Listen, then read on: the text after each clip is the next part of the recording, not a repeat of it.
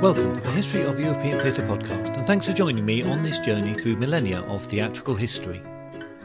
For this guest episode, I had the chance to talk to Dr. Kirsty Sedgman, who as part of her academic work has studied audience behaviour in the theatre. It seemed particularly pertinent to discuss this topic now, as we're hearing more and more stories in the media about the bad behaviour of audiences. But in fact, Kirsty's first published work on the subject, The Reasonable Audience, was published in 2018 as a result of study over the preceding years. As Kirsty mentions in our conversation, this was an academic work, and although published is therefore quite expensive to buy. But both print and Kindle editions are still available. Her latest work, published this year, On Being Unreasonable, extends that work into wider socio-political and historical areas, and is a fascinating read. This work is designed for more general readership and, I'm glad to say, published at a much more affordable price by Faber & Faber, and it's available online and in your local bookshops. I've put links in the show notes for both works. So, I was interested to draw out some details of historic audience behaviours in comparison to what we're seeing happen today, and how the concept of how a theatre audience should behave was built up from the past. Our reference points were British theatre and the British pandemic experience, but I think the experiences in other countries in Western Europe and North America were similar enough for most people to feel some resonance with the points made on the effect of the pandemic in particular. However, during our conversation, there were a couple of very specific references that need a bit of background.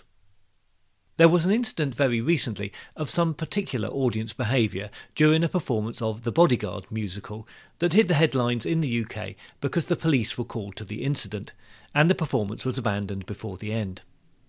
If you're interested to read more details on this, I've put a link in the show notes to a report on the incident from the Manchester Evening News. We also mentioned a lockdown incident involving a then high-profile government advisor, Dominic Cummings, who appeared to engage in quite a serious breach of the lockdown rules that were in force at the time. I've put a link in the show notes to the Wikipedia article that explains the story in more detail. My thanks to Dr. Sedgman for fitting me into her very busy schedule for what I think you will find is a really fascinating conversation about an audience's expectations of theatre, the impact of agreements that we make about our behaviour when we go to the theatre, where historically these attitudes have come from, and how that reflects on issues in wider society that are changing so much at the moment. To start with, I asked Dr. Sedgman to introduce herself. I'm Dr. Kirsty Sedgman. I'm a lecturer in theatre at the University of Bristol, and I am a doctor of audiences. So how does one become a doctor of audiences?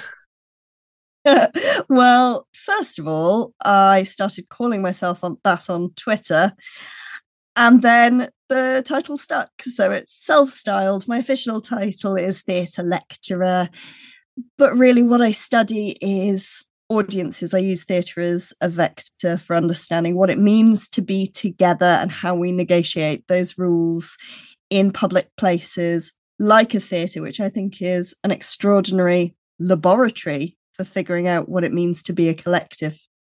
Yes, so the experience we all had in the pandemic of not being able to go to the theatre, I think really opened up those ideas again that the theatre is a place where special things happen. Unique experiences amongst a group of people gathered together.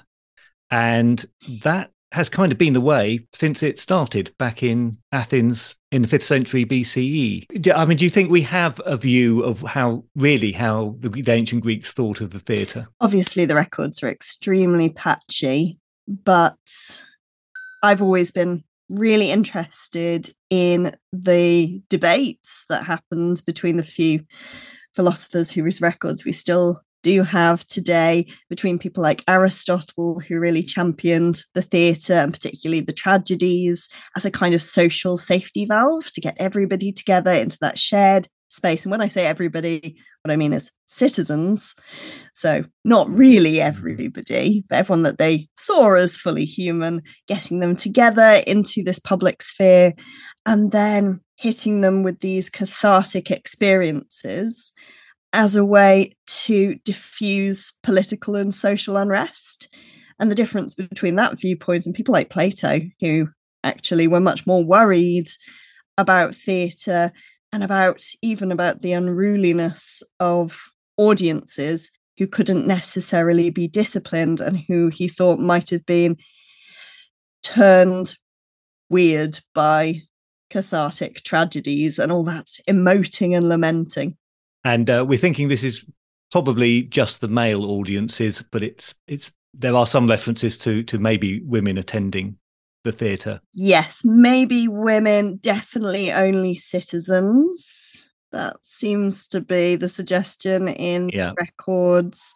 So these days we would talk about, and you've talked in your book about the theatre contract, which is an unwritten, maybe we could talk about whether it's written as well these days, agreement between the audience and the people producing the show, the play, about how we're all going to behave. Do you think that sort of unwritten agreement existed back in ancient Greece? Well, as far back as Plato.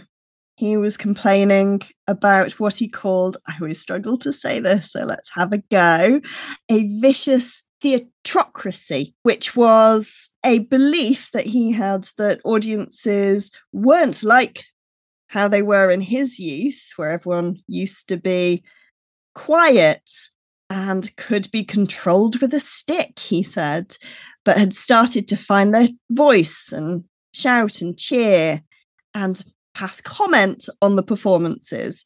And that's something that he saw as a really bad thing. But isn't that interesting that he's commenting on something that somebody could be saying today about how they feel about theatre? And they absolutely are saying that, which is what all my research has studied. So I wouldn't claim myself to be a theatre historian. I draw on the work of eminent theatre historians who have done that rich, detailed archival research. But what I really study is discourse. I'm interested in the language that we use, both in the past and also in the present, to talk about what the experience of going to a theatre is like. Because whether it's a play by someone like Brecht or a political phenomenon like the Brexit referendum, I am endlessly fascinated by how we can watch the exact same event unfolding but come to such radically different conclusions about what it means than the person who might even be sitting next to us. So exactly what Brecht was trying to clear away by making a theatre an experience that was more of an educational experience than a cathartic one. Yeah, so I'm really interested. We talk a lot about a chap called Jacques Rancière in my teaching, and he's a French philosopher guy. He wrote a book about teaching called The Ignorant Schoolmaster, about how when you're in the classroom, it's a mistake to think about students as empty of knowledge and the teacher as full of knowledge. And instead, you should see each party is coming to that experience with different kinds of knowledge and activity that can then be mutually informing. And he said, went on to write this book called The Emancipated Spectator, where he said that within theatre practice, we've been caught between two poles. On the one hand, you've got Brecht, who believed that audiences hang up their brains in the cloakroom when they enter the theatre, and then they need to be distanced and hit with Verfremdungseffekt in order to be able to think critically again. And then on the other side of the pole, you have Artaud, people like Antonin Artaud, who believed audiences were passive voyeurs, peeping toms, he called them. And instead of distancing, he thought that audiences needed to be activated through immersion. And what Rancière says, quite rightly, I think, is that the way that we've tended to talk about audiences, whether it's Brecht or Artaud or Peter Brook and his deadly theatre or Grotowski and his poor theatre, is we've tended to talk about audiences as if they are fundamentally default setting passive, needing to be made active through practitioner intervention. And actually what he said is that's not true. We're all active all the time because we come to performances with our own understandings and expectations and memories and senses of identity.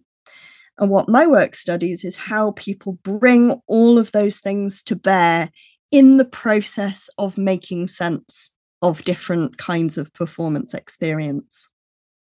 Right. So to continue on the historical theme for a moment before we get to what's happening today, obviously people go to the theatre for very different reasons than they did in the Greek period or the Roman period or even the medieval period, where we maybe have to take religion out of the theatre. So that changes the way we look at theatre and the way we're expected to behave in it.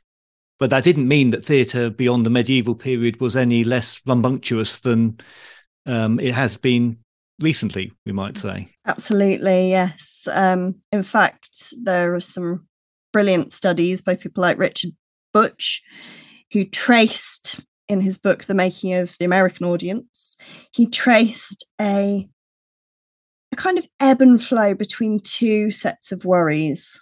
And we can see that, we absolutely can see that going back as far as the ancient Greeks and that kind of battle that I started to talk about between people like Plato and Aristotle.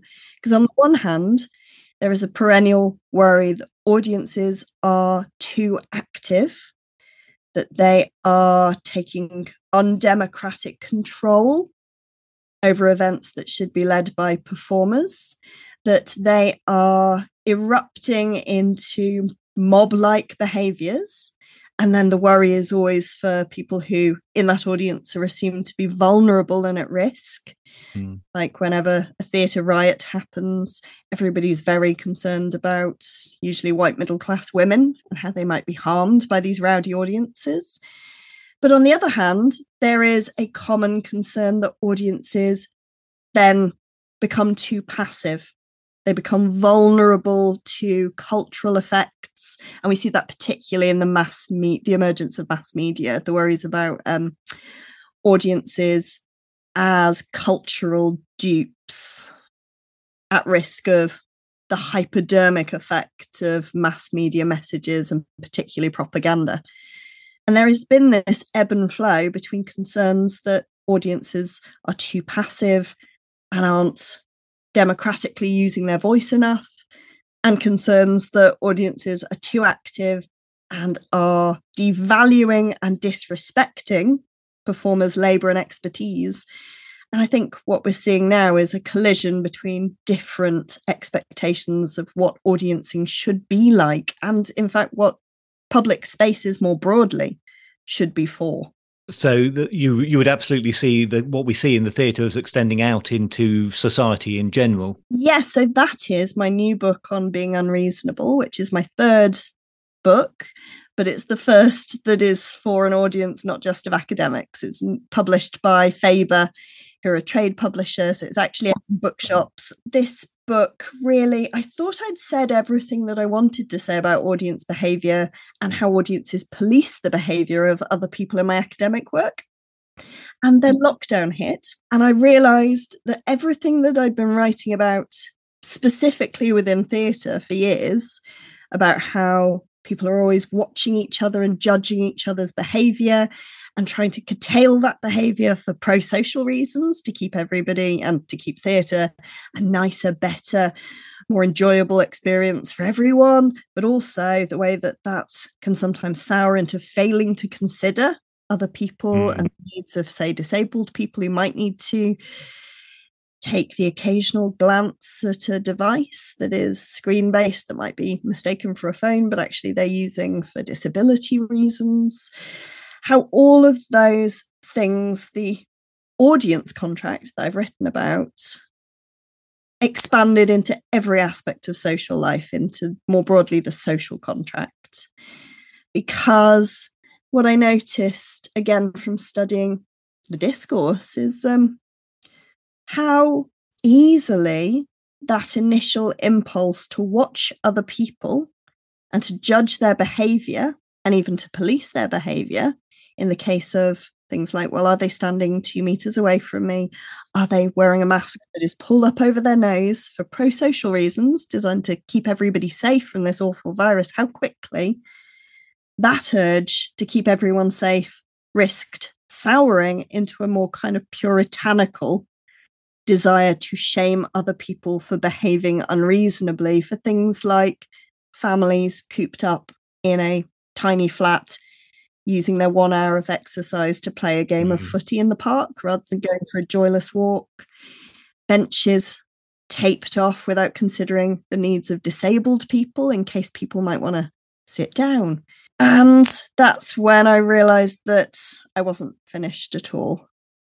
I started writing about this in every aspect of our lives, from theatres and audiences judging each other to cafes and restaurants and aeroplanes and trains, and also the streets in instances of public protest with these upsurgences of demonstrations that then the government has been trying to crack down on. So the pandemic has amplified something that you'd already written about strictly in terms of the theatre in your academic work, The Reasonable Audience. Now, that was published in 2018.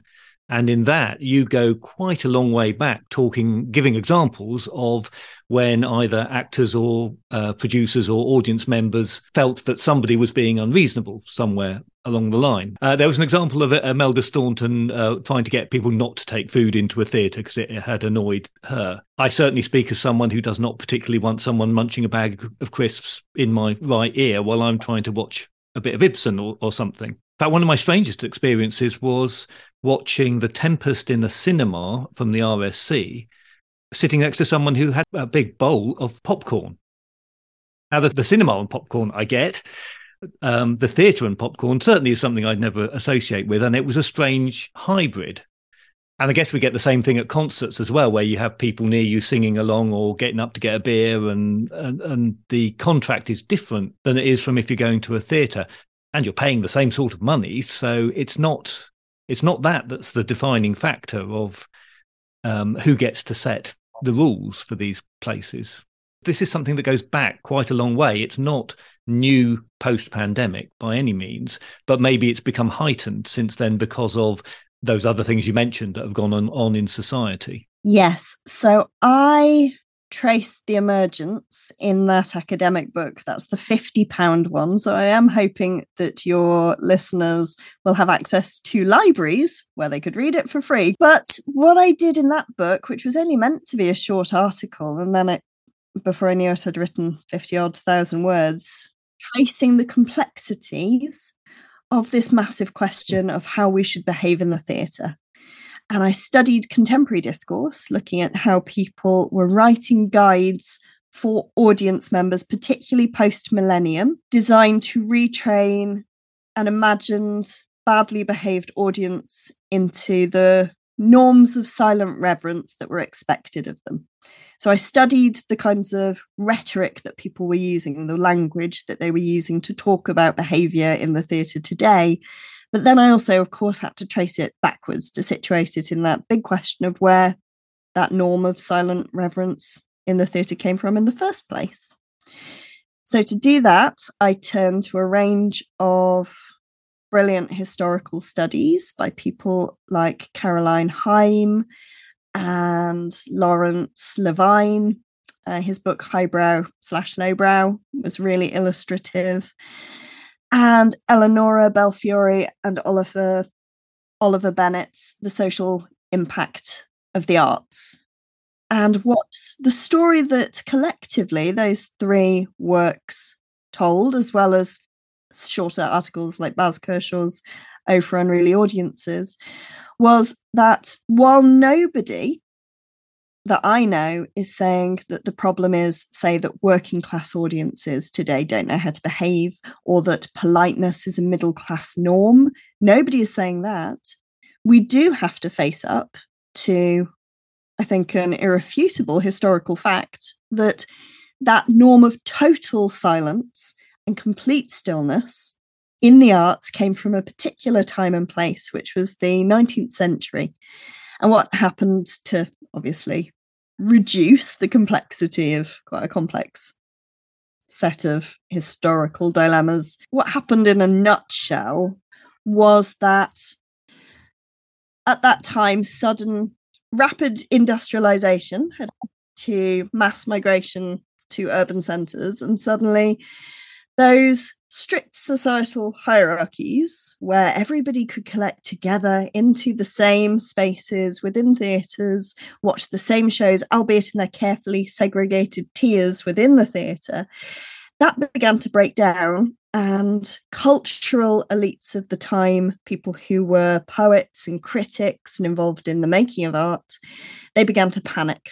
So Matthew Arnold is somebody that I looked at a lot, his work, Culture and Anarchy, because he had, Lawrence Levine says that he had an extraordinary influence over artistic practice at the time, and his impact, we can still see it reverberating absolutely today. He was a cultural critic and a polemicist and a writer, and he did a kind of cross-Atlantic lecture tour where he warned that society was crumbling into anarchy, the newly imagined masses were going to take over, and civilization was breaking down. But don't worry, he said, because we have the antidote to that already. The antidote is culture, more specifically, that newly imagined model of highbrow culture, what he called the best that has been thought or said in the world. And I spent, in writing The Reasonable Audience, I spent some time wrestling over what seemed to me to be quite a paradox in that, because if, as we know, that by and large those imagined masses, particularly working class people, have been disproportionately excluded from the arts as audience members and as practitioners, which there's some really great data in the book Culture is Bad for You by Dave O'Brien et al., which proves that working class audiences by and large are those which tend not to attend particularly theatrical kinds of events. Then how could the arts be used as a tool to civilize the masses? It seemed to make no sense. But Lawrence Levine has a really good answer. He says that when people like Matthew Arnold and also Richard Wagner reimagined the arts as a space for silent reverence, where the best that could be thought or said could take place, then only the people who they deemed capable of appreciating in the right way should be allowed to attend. But that was only meant to be a temporary maneuver.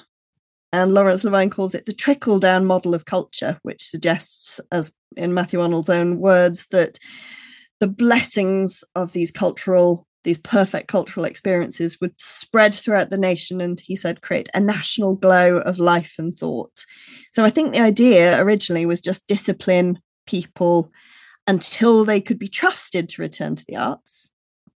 But by and large, it tends to be arts goers, particularly in straight theatre particularly, tend to be white and middle class and economically privileged and also predominantly able-bodied.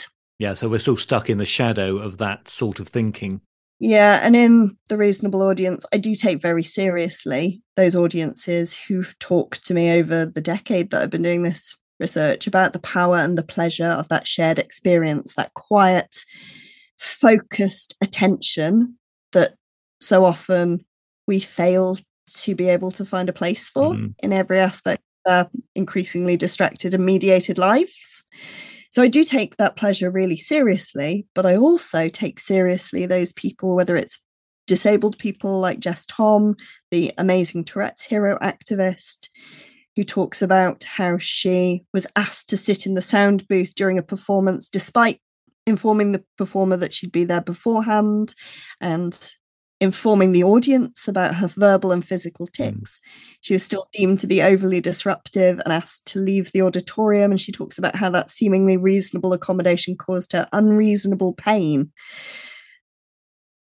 And also, I take seriously people like Dominique Morisseau, who's an amazing Black American playwright, who talks about how, as a Black woman working in the theatre, sometimes her plays invite a more vocal form of call and response, and how for her that is a mode of paying respect. But increasingly, that has seen her as an audience member, and also audience members, particularly Black women at her plays, she said, have been disciplined and told to shush by usually white audiences.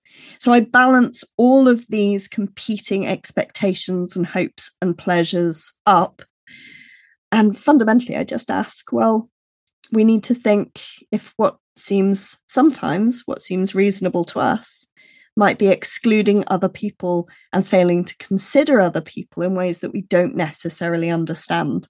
Yeah, you make the point that defining reasonableness is a hugely difficult thing, because it almost inevitably means you are going to end up policing somebody else's behavior just by the act of actually trying to define what reasonableness is from your point of view, which is inevitably going to be somewhat different from their point of view. I do, yes. And I was able really to do a deep dive into those big socio-political questions on being unreasonable, because that's where I really had the chance to explore where that reasonable standard came from in the first place. And I realized how deeply it was originally called the reasonable man standard, how deeply that has been embedded in both our moral judgment systems, but also our legal judgment systems as well. Moral philosophers were obsessed for centuries with the idea of what it means to be reasonable.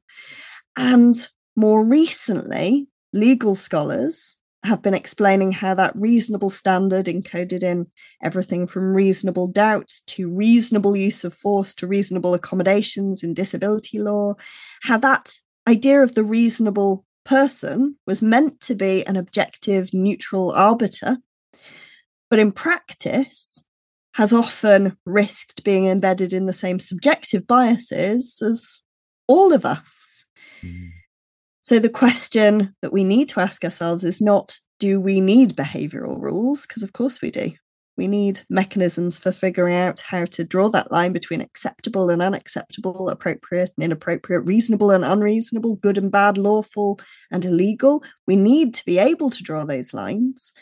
But I argue that we also need to think really carefully and critically about who historically has had the power to set the rules and to draw those lines for everybody else, who those rules of engagement were built to benefit and who is excluded, disenfranchised, and even harmed.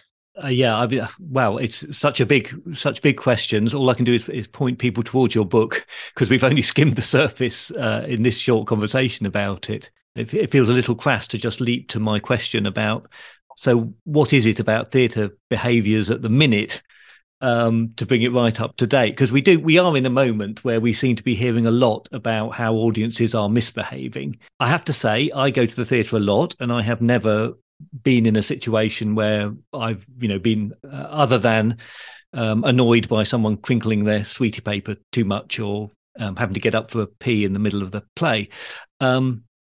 But there is a lot of talk about, particularly in sort of the jukebox party shows, of people drinking too much and singing too loudly and making retorts to the actors. But are we in different times, or is it just we're more aware of it because we've all got an instant way of talking about it these days and publicising these things that happen?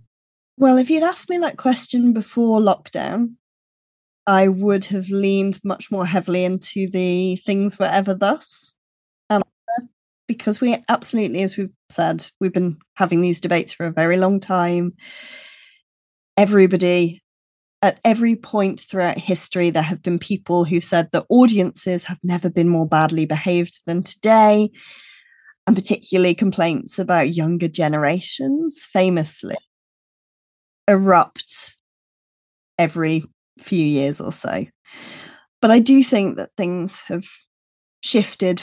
Something fundamental has shifted since the pandemic.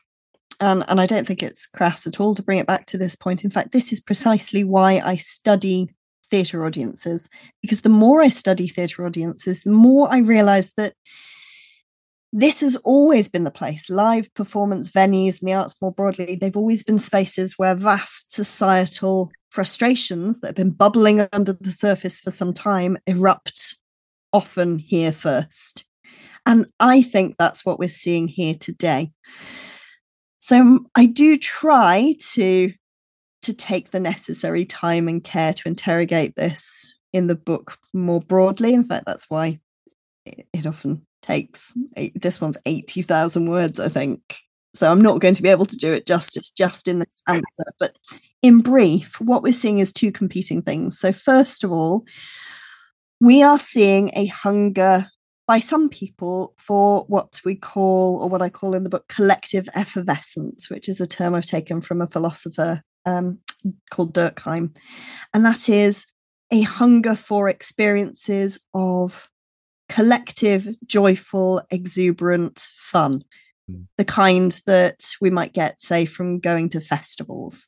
And I trace the historical processes by which public space, more broadly, and particularly the streets, the processes by which people's behaviour got increasingly curtailed and repressed, away from being able to show that kind of fun, collective joy, from street parties to festival cultures, and how those things are increasingly corporatized.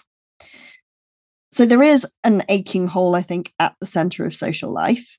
And for some people coming into the theatres, particularly for jukebox musicals, there is perhaps a not unreasonable expectation, largely due to marketing practices, which call these things a fun night out. They call it the best party in town very often. Perhaps for some people, that expectation is being seeded that they're going to have a fun time and be able to let off some steam. And of course, when they get there, then very often they're told that your idea of fun isn't the right one, or you can have fun, but not in those ways, or not too much. And that's what happened at the Bodyguard.